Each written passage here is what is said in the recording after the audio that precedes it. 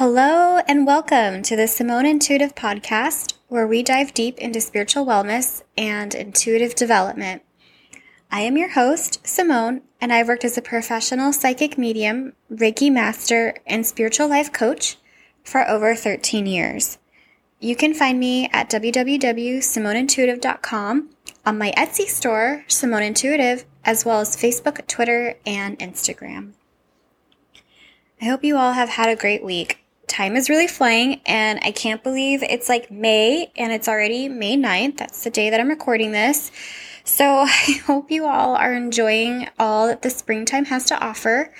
I was thinking about how the energy of this time of year is so light and open, and there is a lot going on in the world, but the overall energy is more light and open. And I think this kind of causes us to naturally open up our intuition. And so I was thinking about how our intuition opens up a little bit more. It's like a flower, springtime flower opens up in the springtime. I have a lot of people that share that they feel a little bit more intuitive or connected this time of year. So I get a lot of questions around mediumship and what it means and how to cultivate those skills. And so that's what I wanted to have a conversation about today. And mediumship is a pretty broad topic. So this is probably, I would say, a starter conversation to other conversations that are more in depth about specific types of mediumship. So this is kind of like we'll call it the intro. So in short, mediumship is mediating conversations between the living and the passed on. Mediumship is documented in religious texts throughout history, and all cultures and civilizations have some philosophies or touch points or dialogue related to mediumship. The views of mediumship in history have been both positive and negative. I think mediumship really surged in the 19th century, where there was this big interest in the occult and spiritualism. So, and it's pretty embedded in Hollywood too. Like, there's always movies about haunted houses and how this haunted Victorian house had, they had a seance and it brought all these spirits. So it's really embedded in our historical consciousness that the 19th century had an interest in the occult and whatnot. And I think that's because the 19th century views of death, I think they had better conversations about death than we do now. So death was just kind of an accepted phase of moving forward, right? But they also had this surge of interest in the occult and mediumship. And I think that's because people were traveling a little bit more and getting exposed to other cultures. So like Egyptian artifacts were coming into Victorian London and whatnot. And people were interested in, the Egyptians' views of the afterlife and communication and spiritualism. So I think it was kind of this intersection of a couple things happening in history that led to this point of having this deep interest in spirituality and spiritualism. So back then it was really popular to host a seance and communicate with the dead. And so I believe they were gifted mediums during that time because socially it was a little bit more acceptable to be a medium and communicate with the dead because it was essentially, a parlor game, and it was something that a lot of people did, and it was something that was considered fun and exciting. So I truly believe there were gifted mediums during this time. However, there were mediums, quote, who used stage magic tricks to give the illusion of mediumship. So there's a lot of dialogue and there's a lot of books written about this point of history, which is really interesting about mediumship in the 19th century and how a lot of mediums were found out to be frauds. And so I think this was a point in shaping negative stereotypes and views of psychics and mediumship. I think we're healing a little bit from that. I think with shows like Teresa Caputo and Tyler, I believe his last name is Henry, things like that. I think our social consciousness is kind of softening to the idea of mediumship, but there's still is, I think, some negative viewpoints, some negative stereotypes. So we still have a lot of work to do to heal from that. So the next question, what is the point of mediumship? Why would someone seek a medium? In my experience in doing readings for clients, it's comfort.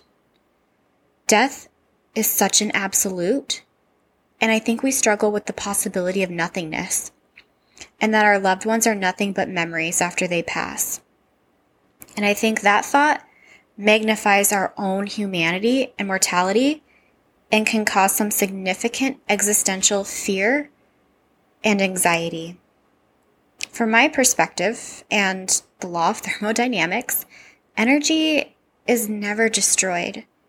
From the work that I do, I know our souls do not evaporate into nothingness. I hope that can provide some comfort, but as humans, we do need to process through those yucky existential pieces to have the full human experience. We do need to have anxiety about death. We do need to think about it as an absolute. We do need to think about death as a construct and what it means for us. But I also want to empower everyone that we don't evaporate into nothingness, but we do have to have the full experience in experiencing that fear and anxiety. So it's comfort and it's validation and confirmation that our loved ones, pets included, are with us and cheering us on. It's that emotional release and boost that they're always with us and that we're surrounded by love and support. I think it is also important to acknowledge that a lot of people are uncomfortable with mediumship, and that's okay. I have some clients that prefer the what I'll call psychic aspect of a reading, and the mediumship part, they don't want it, and that's okay. I will always tell everyone, take what resonates with you and leave the rest behind. Mediumship is not everyone's cup of tea, and I can understand why it seems scary or even why it seems wrong in some ways. I just want to uplift if that is where you stand. That's okay. Take what works and leave the rest behind. So, how can mediumship manifest? What does it look like? It can come in a wide variety of ways. It can be mental mediumship, where the person sees and hears the spirit, and that can be tied in with like clairvoyance or psychic ability. Trance mediumship, where the medium must be in a semi-meditative state to relay messages, but they are conscious. You might hear some people call themselves a light trance medium, meaning they disconnect, they're in a semi-meditative state, but they're still fully conscious. Channeling is a more fully meditative state, and it's more like people who are known to be channelers tend to disappear, and then that spirit or energy kind of takes over their body, and then they come out of it and share the experience that they had channeling that entity. So those are probably the main ways it can manifest. I would say most people probably fall in the mental medium, or I would say a light trance medium. But intuition is such an elusive and esoteric thing. It can manifest in a wide variety of ways. Your natural psychic abilities can invoke mediumship.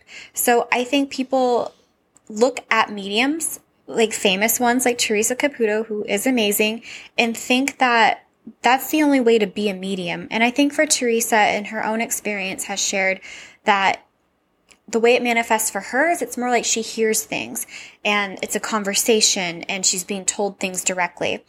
And so that's the perception of what a medium is.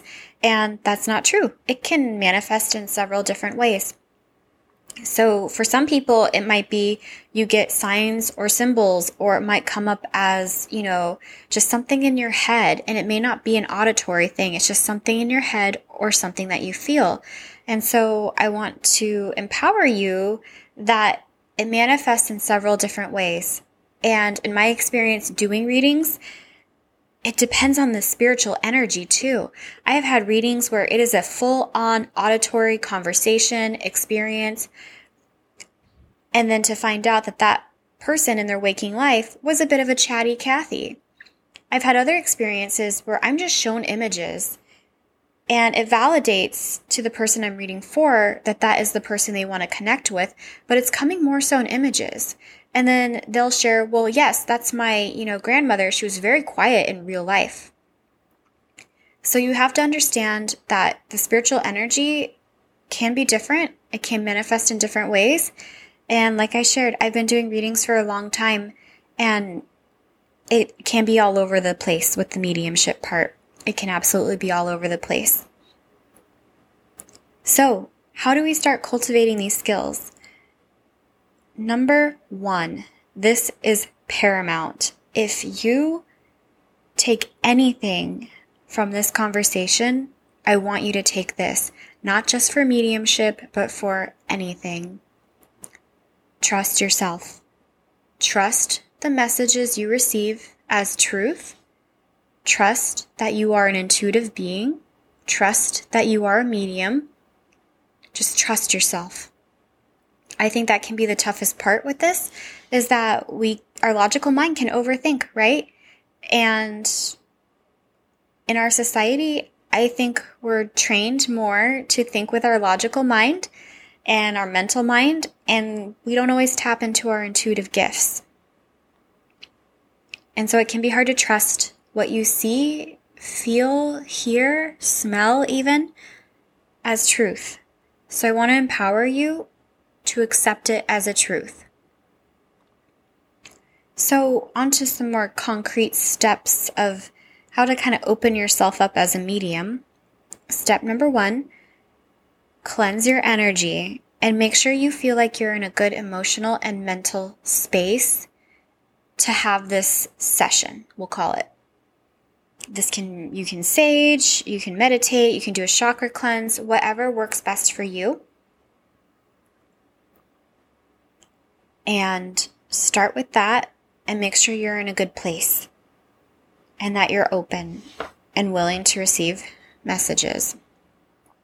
Step 2, to practice, I recommend having a picture of a loved one, human or a pet, that has passed on. Picture yourself breathing in white light, exhaling white light. Step 3, say some sort of mantra or prayer. It can be as simple as, you know what, I'm open, I'm ready, give me messages.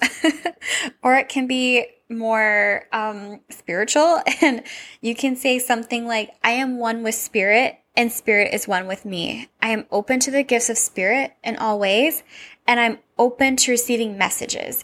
And you can say, I'm open to receiving messages from the name of the person or the pet of the picture that you have. It can be whatever you want. You can say it out loud. You can say it to yourself mentally.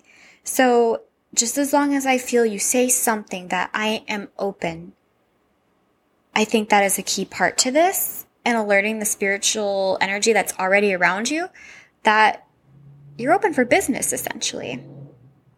So step 4, let it flow. This is a practice, and it may very well be that the first time you do this, nothing happens. And I don't want you to get frustrated or discouraged. This takes time. It is a practice because you're shifting the way you think. And that takes time because for the most part, you spend most of your life thinking from your logical part of your brain. So this is an exercise. It's like going to the gym. You're training your intuition. Let it flow, see what comes up, and keep a journal nearby to jot anything that did come up. You can jot it down and see, what it means later. Or if there is, more imagery, you can Google what it means, things like that. Step 5. I think this is also a very important step. When you feel ready to be done, thank the spirit or spirits and release them and close the session. I think for your own energy, that's important. I'll be honest, I'm not great about doing this. And that means the energy can kind of stick behind. When energy knows that you're ready to receive messages, they can get really excited that somebody's ready to listen to them and hear them, so they can kind of hang out.